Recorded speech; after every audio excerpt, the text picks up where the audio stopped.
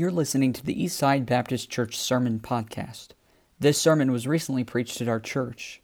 We want to encourage you to visit our website at eastsidesf.com. Now, enjoy today's sermon.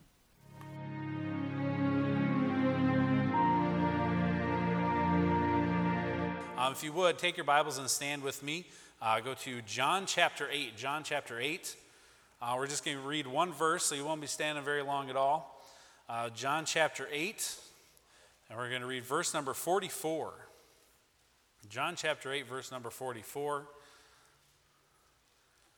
Real high note to start this morning. You're going to love it. It's great. Verse 44, Jesus is speaking here. He says, "Ye are of your father the devil." Whew, it's going to be good. "Ye are of your father the devil, and the lusts of your father ye will do. He was a murderer from the beginning, and abode not in the truth, because there is no truth in him. When he speaketh a lie, he speaketh of his own, for he is a liar and the father of it." Let's pray. Father, thank you for today, Lord. Thank you for your word. Thank you for the truth that is within its pages, Lord. I pray that you'll help us as your people to desire to know your truth for us, to desire to have our lives and live a life that glorifies you, to understand that you are the eye of the storm. You are the one that your name is above every name, and we need you in our life every day, every moment of every day. Lord, I pray that you'll be glorified by the things that are said today, that your people will be helped in Jesus' name. Amen. You may be seated. So I'm going to start the service this morning with an illustration, and everyone likes stories. Stories are always fun. I will start off the story saying it's not about me. This is a boxing story. Manny's like, "What? You say boxing? Huh?" So it's a boxing story. It's about a college professor I had at Bible college who was, as he grew up, he was a boxer. He boxed a lot. He was super athletic. He was in charge of the sailor ministry when he was there. I heard him preach recently at the chapel back at my school, and he said over 40,000 sailors were saved at the Great Lakes Naval Base there in Chicago during his time as the sailor ministry. They'd take buses out on Saturday, they'd go onto the base, and they'd bring sailors to church on Sunday, they'd feed them lunch, they'd do activities with them, and they'd take them home or take them back to the base after that. And in his time there, 40,000 sailors were saved during his time there. So he told this story, and it fit what we're going to talk about this morning. You're like, liar, father of the devil, and boxing, okay? Don't worry, we'll get there. So he told the story of boxing. Now, if I were to tell you a story about my boxing experience, I have some, okay, not like this guy did, but I have some. When I was in high school, we did, they would do basketball in the winter, right, and you do football in the fall, and then you do outside stuff when it was warmer out. We did boxing for a 6 weeks period, and I'll tell you what, more guys threw up during the boxing PE class than any other sports class that we did. I think it was the most rigorous training, I use that very, loosely, training that I went through for boxing, and it was not fun at all. So my experience of boxing is that, and then fighting Mike Tyson in a game called Punch-Out. You have to push two buttons, and you have to do it like perfectly on time, or he just beats you every time. So that's my experience, video games and PE class. So this guy, way better boxing. He was just athletic. Brother Hooker was his name, and he still is, was his name, and he was an awesome athlete.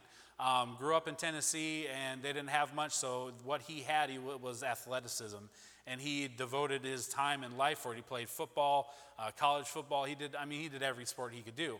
Well, he was telling the story about boxing. He was 17 years old, and he'd been boxing for years at this point, and it was a championship-type boxing thing. And there was this match coming up where he was boxing a 19-year-old kid, and it was his last match within this weight class or this group. After that tournament, he would move on if he kept going to like the next level of boxing. So he was younger, and he could tell. He said, "I sat there in my corner as I was getting ready, and he's bigger than me. He's older than me. He's got a longer reach. He's just built bigger. But he's like, I just always, every time I boxed, I just gave everything I did." So he goes, "I sat in my corner, and my coach is like, 'All right, you're a dog on a leash.' He's like, 'That's all I'm going to tell you. You just go. When I let this leash go, that bell rings, you just go.'" And he said, "I developed a pretty good jab, a pretty good left-handed jab." He had won a lot of matches up to this point by knockout. He goes, I think he told the story, he broke like 3 or 4 guys' noses on the way up, real things you just tick on your belt because that's, impressive. And so he has confidence, even though this kid is bigger than him and more experienced, he has confidence that he's going to be able to do it.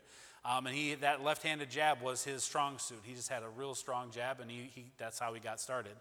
So the bell rings, and he goes out there, and he meets him more than halfway across the ring. So he's charging, aggressive, and he throws that jab out there, and he says something happened that never, ever happened before. He goes, I threw that jab out there, and all of a sudden I get hit in the left eye. So who he was fighting against, this guy's a counter puncher.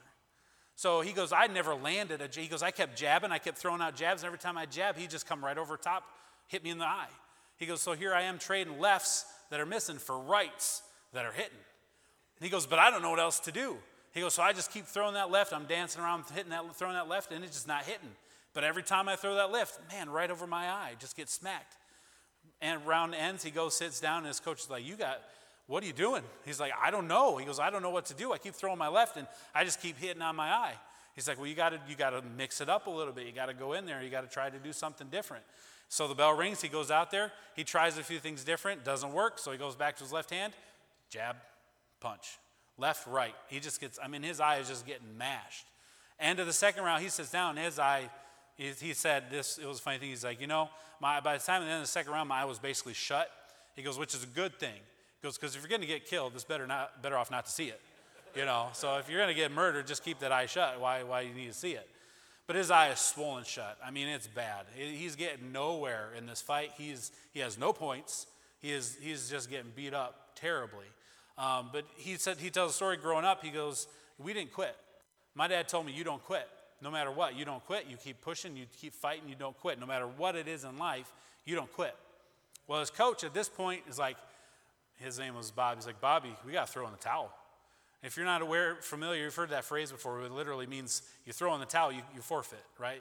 The match is over, we give up.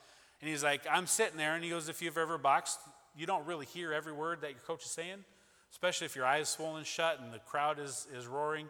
He's like, all I could remember hearing is him saying, we got to throw in the towel, Bobby. We got to throw in the towel. You can't do this. We got to throw in the towel. And we'll come back to the rest of the story here in a little bit. So here in John chapter 8, cliffhanger is what that's called, okay? So you pay attention just because you never know when I'll bring it back up. John chapter 8, we have Jesus here talking to the Pharisees, and they're debating with him who he is, who Jesus claims to be. And we know Jesus claims to be the Son of God because he is. He claims that God the Father is his Father because he is. And the Pharisees, they don't believe it. They don't buy it. They don't believe that Jesus is the Son of God, and they keep trying to manipulate him and trick him into saying that he's not or not believing him. And Jesus basically just calls them out and says, you know what?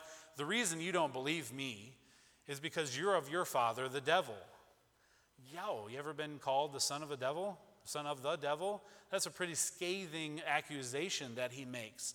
But while he's making these accusations, while he's telling these Pharisees these things, he informs us, looking back in Scripture, some things about the devil. Right? He tells us some things about the devil. And we all understand as Christians, as followers of Christ, that the devil is our adversary. Right? He is the antagonist. He is the enemy that seeks, like a roaring lion, seeking whom he may devour. He would love nothing more but for every Christian to just fall off the scene. Through death, through ineffectiveness, for whatever the case.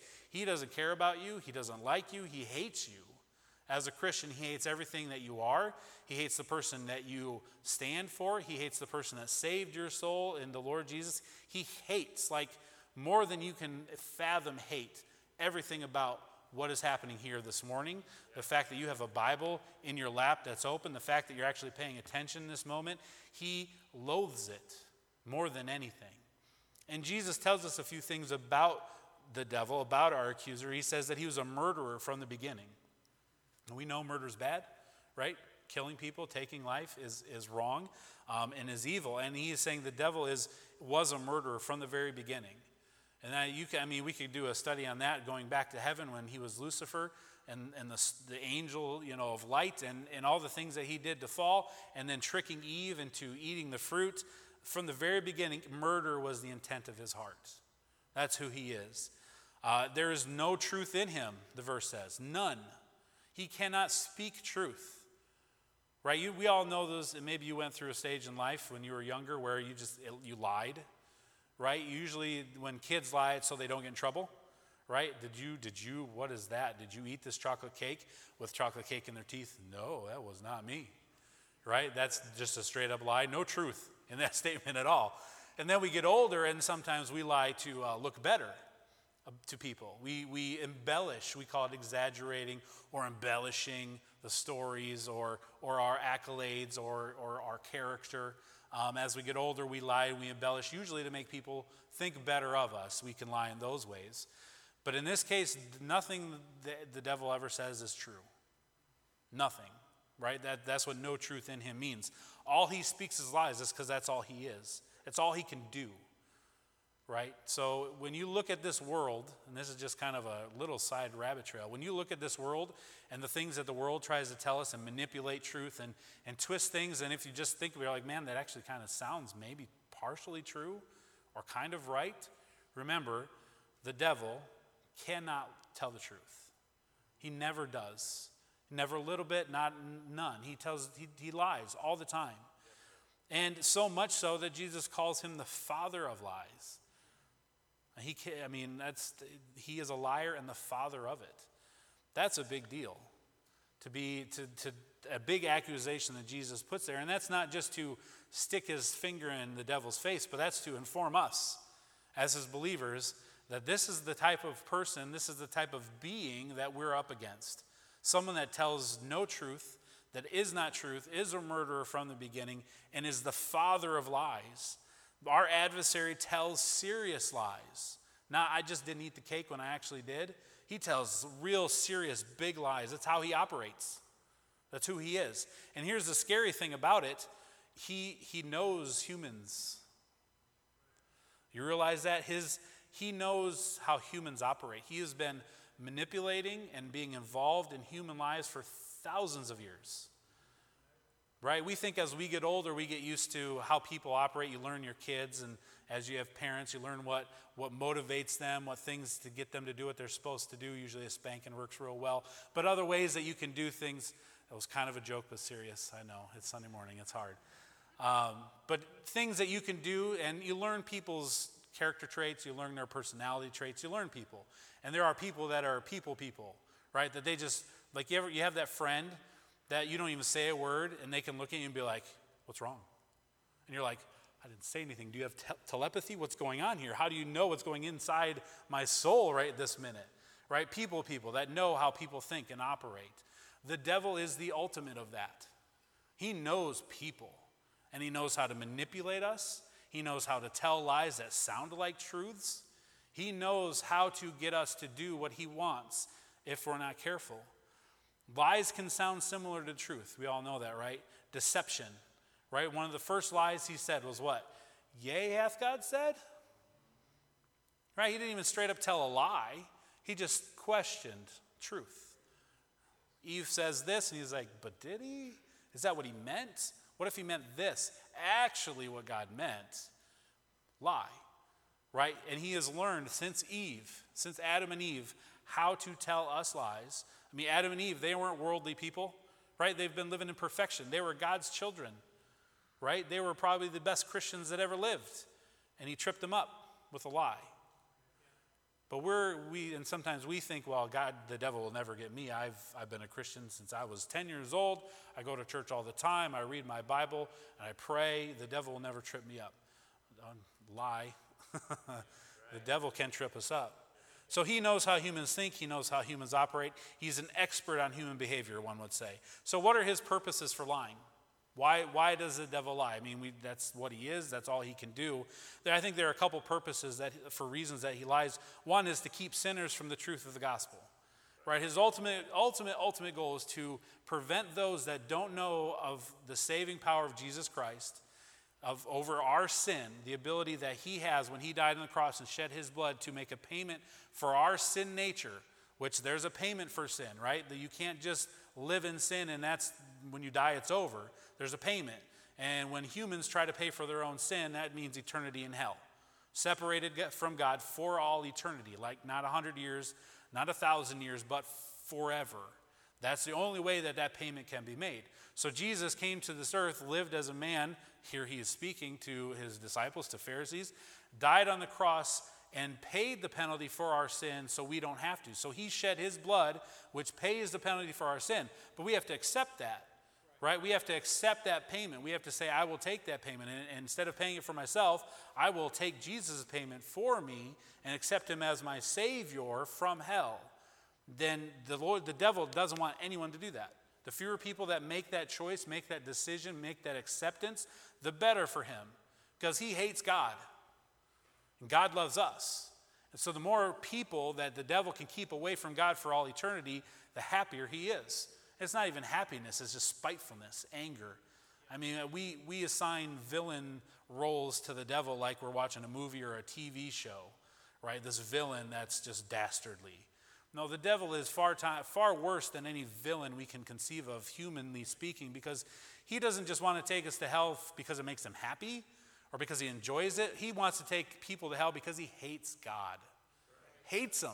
Hates everything he stands for, which means he hates you, which means he hates people that aren't saved, those that have not accepted Christ as Savior. He will do whatever he can, lie, manipulate, to prevent them from coming to that knowledge. That's his number one goal. Secondly, once you're saved, now he has no control over you. He can't determine your destiny. You have already accepted Christ as Savior. You're on your way to heaven. Nothing he can lie or do to prevent that. Jesus is more powerful than him. But he can prevent you from telling others about that. He can mess up your life here on this earth. And because he hates God so much, he now hates you because you're one of his children. So he hates you just as much as he hates God. So now he wants to prevent you from living a victorious life that Jesus brings. He wants you to live miserable. He wants you to be unhappy. He wants you just everything about life just be bleh. That's what he wants. Very technical term, bleh, if you want to write that down, B-L-E-H. Okay, just making sure we're still awake here. The devil hates you. If you're saved, if you're washed by the blood of the Lamb, he hates your guts and everything you stand for and everything you do. And his goal, now that you are saved, is to prevent you from living for the Lord. And he does that by lying to you. And the problem is, as Christians, we often believe his lies. So I'm going to go through just a few lies that I think Satan tells. Now, there are many more. There are many we could spend a lot of time going through ways that Satan lies to us. But I picked out a handful. We'll talk about him, a few things that he lies to us. And we'll start by referencing those that are saved. But this applies to every person. And when we get to the end, we'll make the biggest lie that we already kind of mentioned already. But the devil lies to us as Christians. And the problem is, a lot of us, we believe it. We'll have times in our life where we'll believe his lies. And we'll live accordingly to the lies that he has told us. It takes victory away from our life. It takes joy. It takes happiness away because we believe his lies. And often, we don't even realize we're believing his lies. Often, we don't even realize he's lying to us. We just think things are off. We're having a bad day. We're depressed. We feel bad, etc., etc. But the devil lies to us. The first big lie he tells us is, I can't. I can't. You can't. You cannot. And the problem with this lie is it stops us before we start. Right? We tell our kids as they grow up, like, don't use that word, don't say I can't. Right? I've heard parents say that my kids aren't allowed to say I can't. They're not allowed to use that word. It's not in the vocabulary. We cut it out of the dictionary, right? We delete it. It doesn't exist. I can't. Don't tell me I can't. Find ways that you can. But the problem with that lie is the devil tells us as God's children that you can't because it stops us before you start. It fills you with fear. When you face obstacles and challenges in life, because you do. When you face storms like the song talked about, because you will, and maybe you are. In your mind, in the back of your head, and even in your surroundings, you'll get the feeling of, I can't do it. I can't get through this. I can't overcome it. I can't overcome my weakness. Maybe it's not something outwardly that's oppressing you, but I'm weak, I sin, and I can't overcome it. I can't. And so you sit there, how do you pray to your Father when you can't, you feel like, honestly believe that you can't overcome your weakness? You can't overcome the sin that's in your life that's preventing you from being victorious and happy in your Christian life. I can't overcome my weakness. I can't have a good marriage. Right? These are lies the devil tells us. I can't have a good marriage. The world will tell us that marriage is kind of pointless. Don't get married, it's just a piece of paper. You can't have a good marriage. The stereotypical thing is the marriages all end in bad things. And the world, and we look at statistics, 50% plus now, marriages end in divorce, even among Christians. 50% of people that get married can't make their marriage work. And they've believed that lie, that they can't, and so they don't. I can't have a good marriage. Everything I touch goes wrong. I can't be a success. I try to do things, I mess up, it gets worse. I can't do this, I can't do that. I'm a failure. I can't follow God. I can't. I'm not good enough, right? I'm not smart enough. I'm not spiritual enough. I can't do what God wants me to do because of my limitations on me. Moses thought that, right? When the Lord's like, you're going to lead these people out of Israel, Moses was like, I can't do that. I can't speak words out mouth good. Like if I were Moses, that's how I would have done it. I would just messed up big time on purpose. I can't speak words good, bad, me. And Moses is like, I can't do it, Lord. And God says, okay, Aaron, I'll help you. Still, I can't do it. Fine, Aaron will help you. And he still wasn't confident that he could do it, right? But God had a purpose for him. God had a plan for him, and kind of spoiler, but God was willing to help him out, right? God was there with him. And then really, if we're honest about it, you're right, you can't. You cannot. As God's child, you can't do everything you're supposed to do because you're human and you do have weaknesses. But here's the great thing. You're God's child, which means he is there to help you. He tells us all throughout Scripture, all the times that God says, you can't do it, but I can do it through you. If you're willing to follow me and submit yourself, I can help you through it. And with the Lord's power, with his abilities, then we can. But the devil tells us he can't. He's a liar. God says he can. Philippians 2:13, I can do all things through Christ who strengtheneth me. I'm pretty sure all means all, right? That's been preached here before. All means all, right? So when the devil says I can't to you, and in your mind and in your heart, when you're looking, and we'll just apply it spiritually, I need to tell someone about the Lord. Oh, I can't do that. I'm too scared. I can't present the gospel to somebody else that doesn't know anything about it. What if they don't like me? What if they say no? What if they shoo me off? What if they shut the door in my face? What if they curse me out? What if they call me names? What if they say they're going to call the police if I don't get off their property? I can't do that. Fear, fear, fear, fear. The devil's saying, yeah, don't tell anybody. You can't do it. It's scary. It is scary. Don't do it. The devil's like, then that's our human nature that's fearful of being rejected. Even though we know what God did for us, and you want everyone else to be able to experience that. But the Lord says, I can do all things. So God says, I'm with you. When you knock on that door, yeah, they may shut their door in your face, but they're not shutting it in your face, they're shutting it in his face. They're shutting it in the Lord's face, not yours. You're just the messenger. You have nothing to fear, and the Lord is there with you. The Lord says you can do all things. He knows your weaknesses too, right? We talk about Satan knows us. He's a human expert. But God knows you infinitely more than the devil does because he made you. God made you. He knows your weaknesses before you start.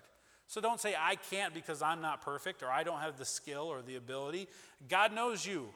God knows your weaknesses. And if he says you can in spite of your weaknesses. You know why? Because when you do things in spite of your weaknesses, like talk good in people front, it's not because of you, it's because of him.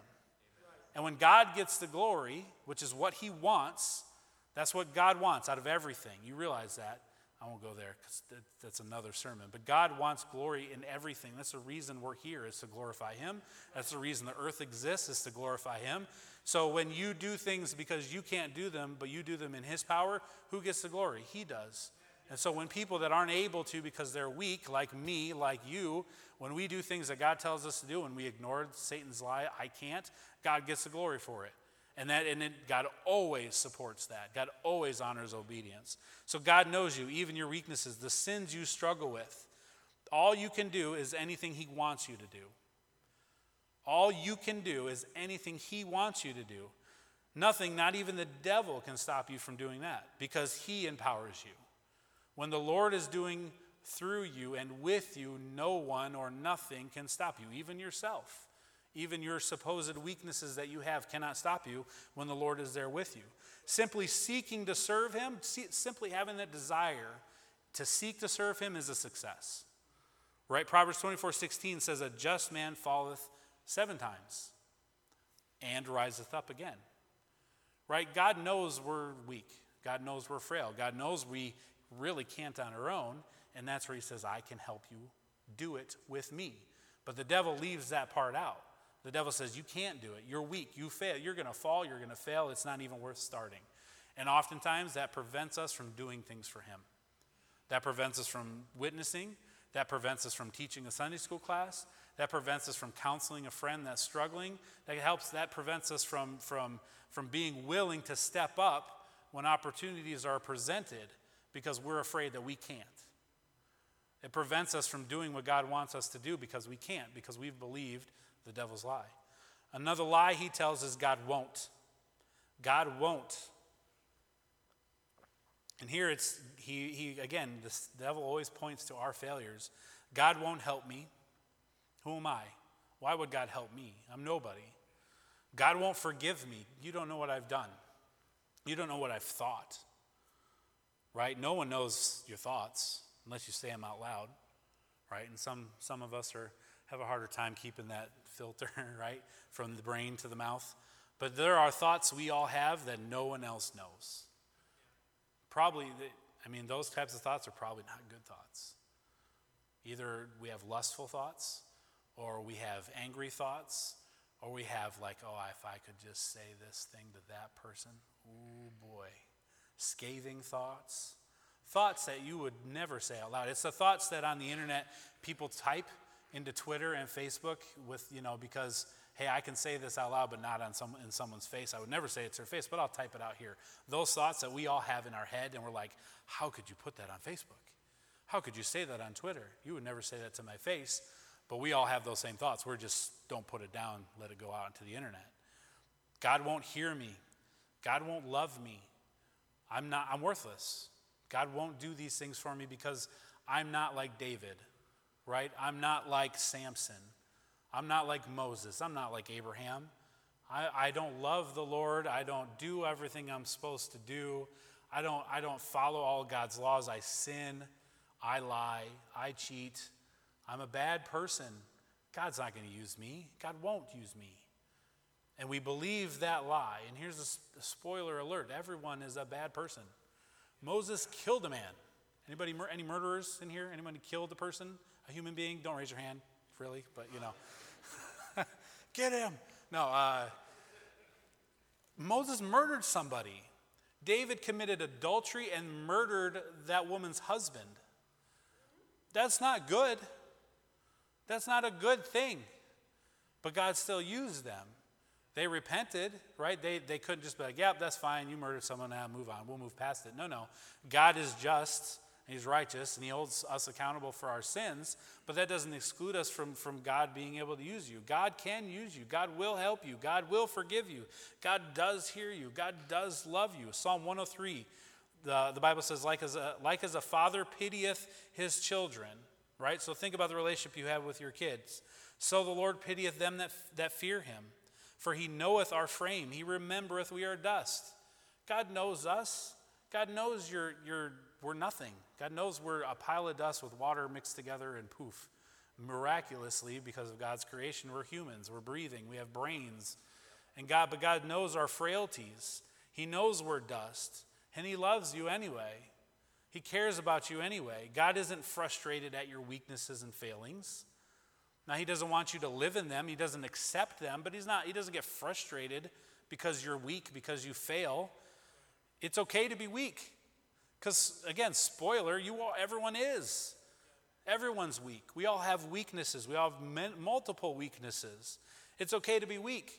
But we just need to, when we understand that and dismiss the lie of God won't, understand it's okay to be weak, but we have to guard our hearts so we don't become stubborn towards the Lord. Where we get stuck in our sins. We get stuck on our weaknesses and we don't look for forgiveness from our weaknesses. It's okay to be weak in sin. It happens. You can't get away from it. But you have to be willing to repent of your sin and not stay there. You can't say that I'm in sin and I'll just live here because that's who I am. I'm frail. God knows I'm frail. God knows my heart, but I'm weak and I'm just going to live in this sin. No. That's not what God wants from you. That's still believing the lie and staying there. God says, I know you're weak, and that's okay, but you need to look to me to be your strength. Psalm 34:18 says, the Lord is nigh unto them that are of a broken heart, and saveth such as be of a contrite spirit.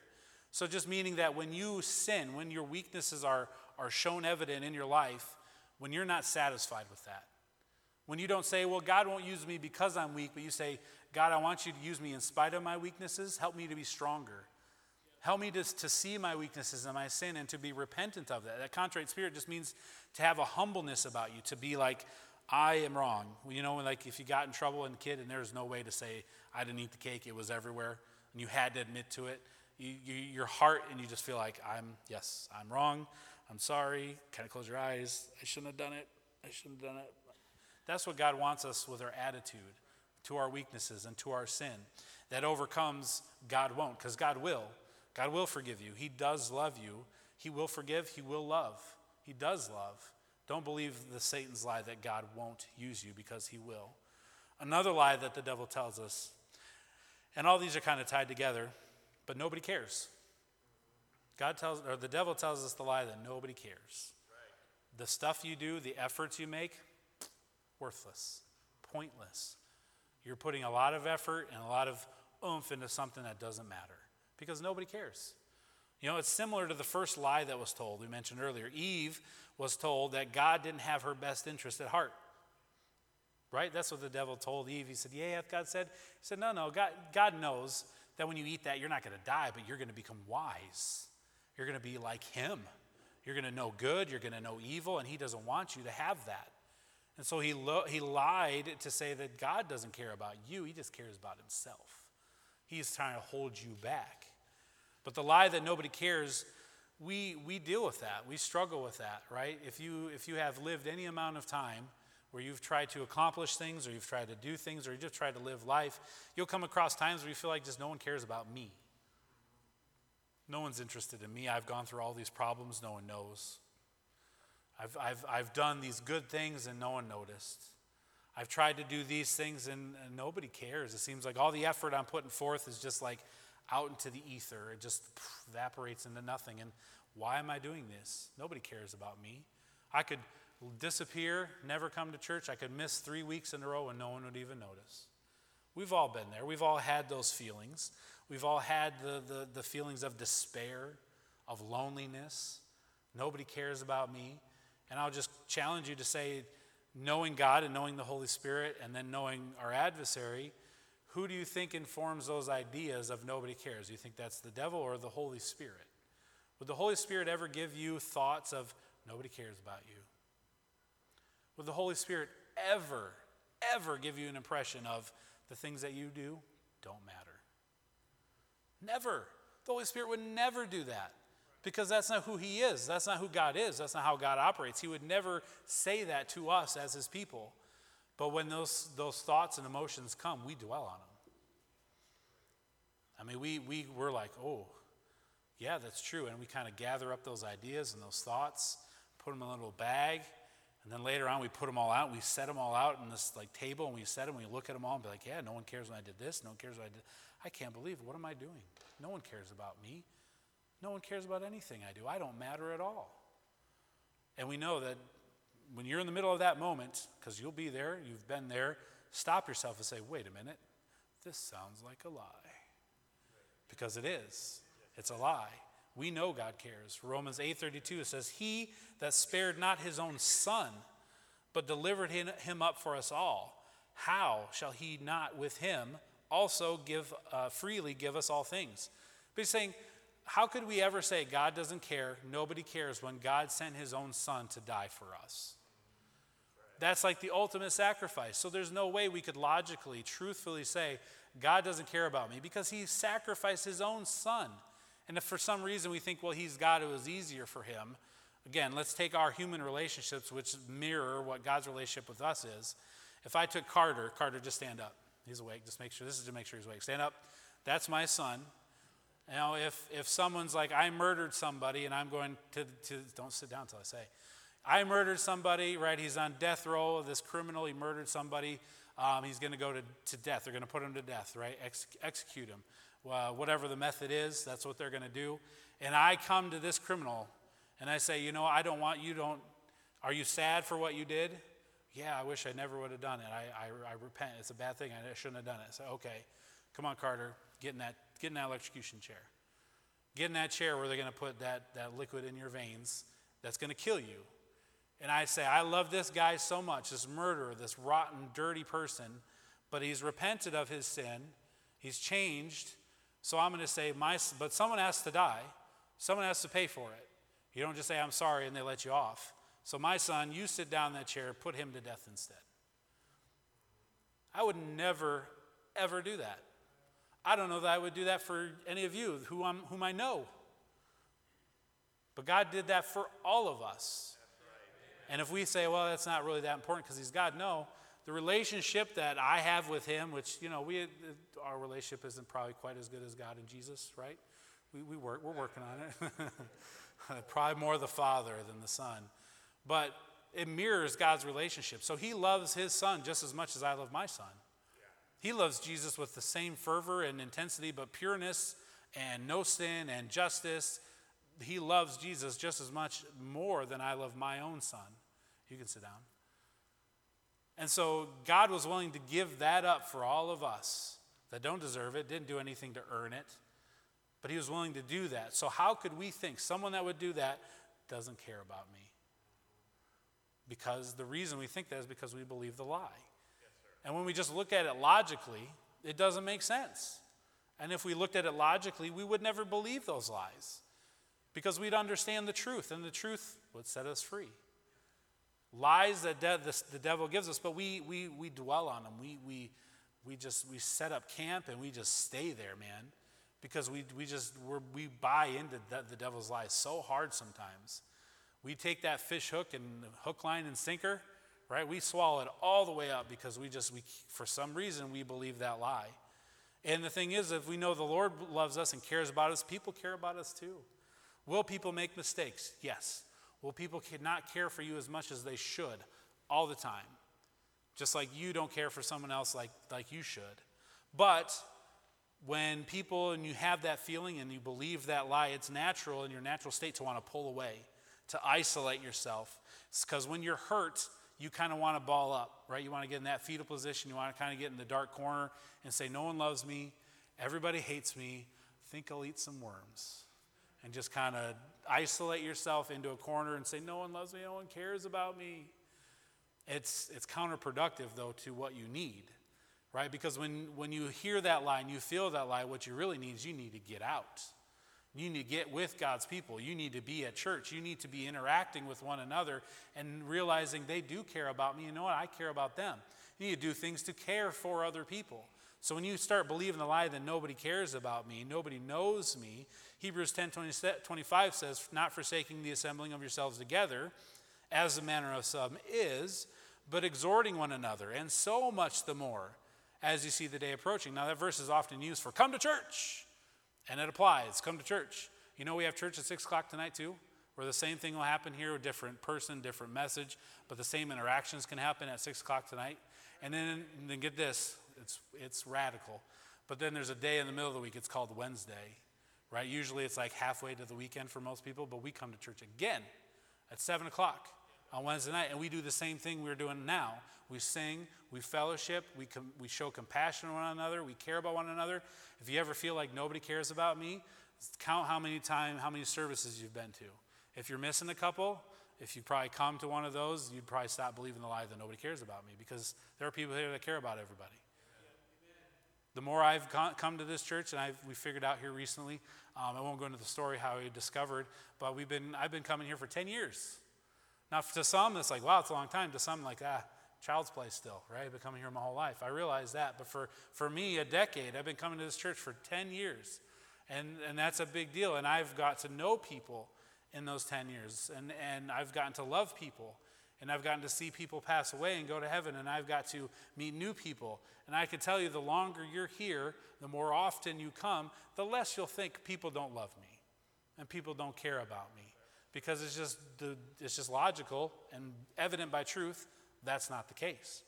So don't believe the devil's lie that no one cares about me. Let people in. Share your struggles. That's hard. Share your struggles. Share the things you deal with. Don't say, well, I don't want to bother anyone. I don't want to burden anyone. I'll just handle it and put on a brave face and I'll just gut it out. No, we're here for each other. Share each other's burdens. Pray for one another, right? Let people in. God doesn't do lone wolf. God doesn't do lone wolves unless you're like Elijah. And even Elijah, he thought he was a lone wolf. God's like, you're not a lone wolf. There's thousands of other people. God doesn't do lone wolves. God does groups. God does packs. God wants people together. That's how we stave off some of those lies that people don't care about us. And then if you really, again, I said this already, but be that encourager to combat somebody else's lie. Because the devil's lying to all of us. He is. It'll never stop. So if you want to help someone else, if I want to help you, I'm going to encourage you, and maybe that'll help you combat the devil's lie to you.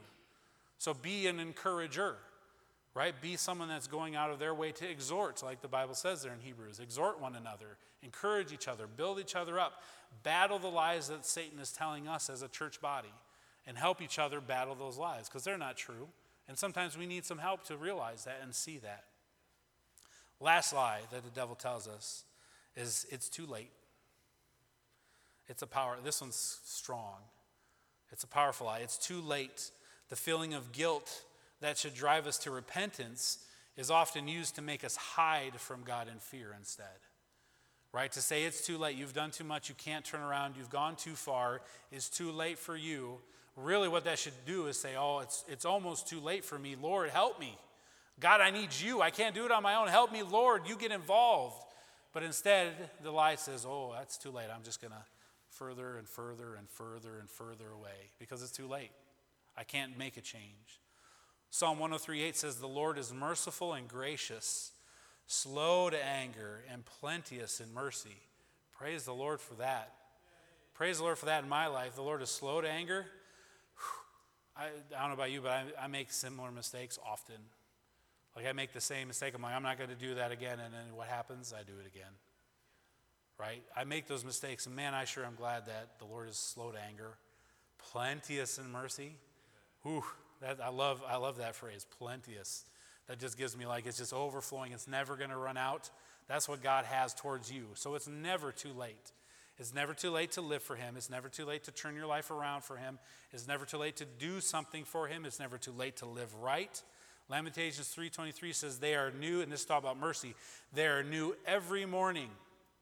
Great is thy faithfulness. The Lord is faithful to us. We don't deserve it, but he is, because he is God. And that means his mercy is for our sin and mercy is for our life. Every day they're brand new, every day. And he never gets tired of it because it's plenteous all the time. God says that he has mercy for us, right? Do we have lost opportunities in life? Absolutely. We've all blew it at some point, right? We all did something, made a choice, made a decision that maybe took something off the table for us that we could do to serve the Lord. We've all had those experiences. We've all had those losses, those missed opportunities. But we cannot allow that to make us throw everything else out the window. Say, well, I'm going to throw it all away because I missed this opportunity. I can never do what I wanted to do. I can never do exactly what God wanted me to be because I did this. So I'm just, forget it all. It's too late. No, don't throw everything away just because we made one mistake. If that were the case, we'd all just still be in bed right now, right? Just wallowing in all the mistakes that we've made. Why get up? Why do anything? We've all messed up. We can't live that way. Take comfort in knowing that it's not too late. The Lord wants to use you today, right now. God wants you and your life, regardless of where you are spiritually. God wants to use you for his glory. God wants you to do something for your spiritual life and for people around you. God wants to use you today.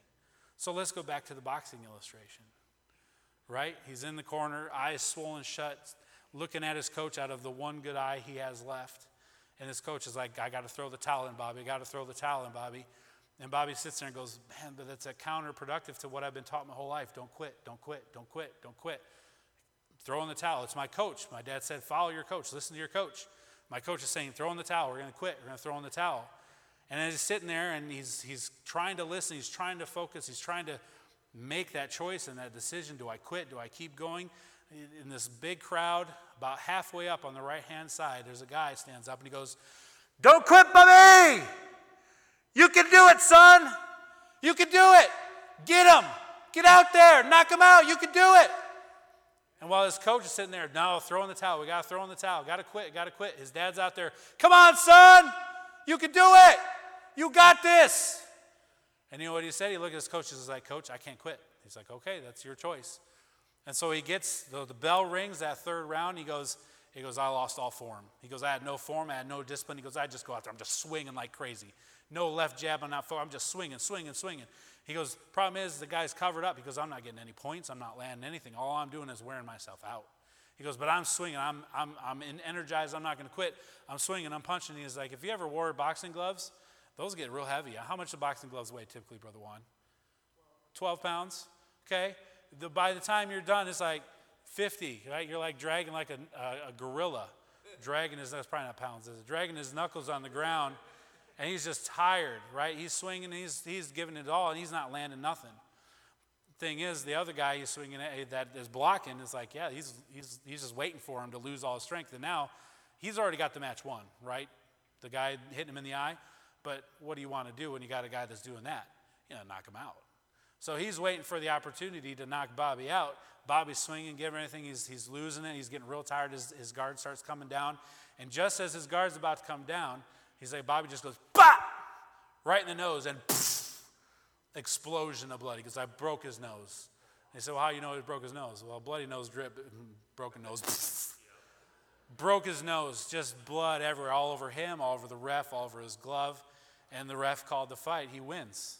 He wins because he didn't knock him out, but he couldn't go any further. So, moral of the story, right? He was there and he said, "I hate to, use my coach as the devil, but you've got one saying, throw in the towel, you can't do it, quit, don't do it anymore. But you got your father out in the stand saying, you can do it. Don't quit. You can do it. I'm here with you. I can help you do it.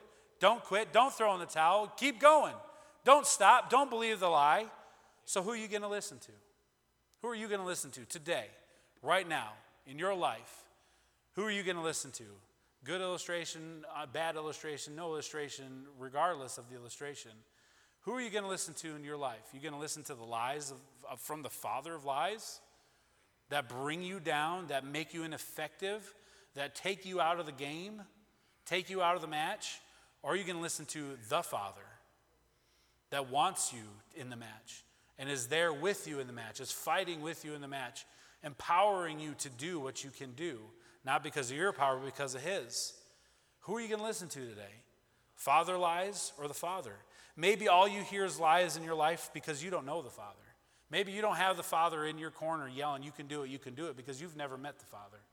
You've never accepted Christ as your Savior, so you don't have the Father to counteract the lies. All you hear in your life is lies. Everything that's emotionally tumultuous for you is a lie from the devil, and you have nowhere else to look. You have nothing else to go through. Like the song with the eye of the storm, we have him, but if you don't have him, it's all storm. And the bad news, I'm sorry to say, that when life ends and you feel like, well, I should have a reprieve, it gets worse. Because now you're separated from God. At least here on this earth, God is trying to get in touch with you. God is bringing messages like this and sermons and people in your life, hopefully, to say God loves you. And God says you don't have to listen to the lies of the devil. But if you don't know the Father today, all you hear is those lies. And they drag you down. And his purpose is to drag you down so much that you never hear the truth and you're in darkness for all eternity. Not my words, not what, a thing to scare you to live the right way. It's just what God says. It's just what the Bible says is true. The problem, none of us have been to either place, so, we feel like, well, maybe it's not true. I'm going to trust what God says because God's done a lot of things that have come true. God does things that come true. And so if God says something, just using logic, the brain that he has given me, that I'm going to believe that what he says is true. And so I believe that there's a hell that people go to that don't trust him. And it's not even about the fire. It's not even about the darkness. It's about the separation. You're separated from God for never ending. Like hundreds and thousands and millions of years. Literally millions of years plus with no contact with God. And then add on the fire and the darkness and the torment. I mean, it's not a place that was meant for humans. It was meant for the devil and the people that followed him, the angels that followed him. But again, devil hates God so much, he wants to take as many humans there as well because of his hatred. Don't let the devil's hatred of God make you go, I don't think it's true. Or I want to go to hell. We're going to party there with my friends. Another lie, just straight up lie told by the devil to entice people to have them not believe the truth. Know the truth, and the truth is that Jesus died, was buried, and rose again to set you free. So if you don't know the Father today, if you don't have that guy yelling out in the stands that you can do it to assuage the lies of the devil, you can change that today. The Lord will come. He'll live in your heart. He'll be with you always, forever, and you can withstand the devil's lies. And Christian, if you're already saved, don't let the devil have power over you. Don't believe the lies that he has sold you, because he will sell you lies today. He will tell you lies tomorrow. He will tell you lies for the rest of your life to prevent you from being useful, to not even that, just prevent you from being happy, to prevent you from having joy. And when we're not happy, we don't have joy, it's a lot harder for us to do. Don't allow the devil to get in your heart. Don't allow the devil to get in your mind, Christian, because that's what he wants. He wants to throw you off. He wants to lie to you because he hates you. So anytime you have any of those lies come into your mind and into your life, and you start living in accordance to those lies, realize the person that's telling you those things hates you. Hates you, just hates you. Like, I don't even know a stronger word, despises you. Just wants to see you fail and be miserable, and just, like, if he could crush you under his thumb, he would, because he hates you so much. Don't believe a word he says to you.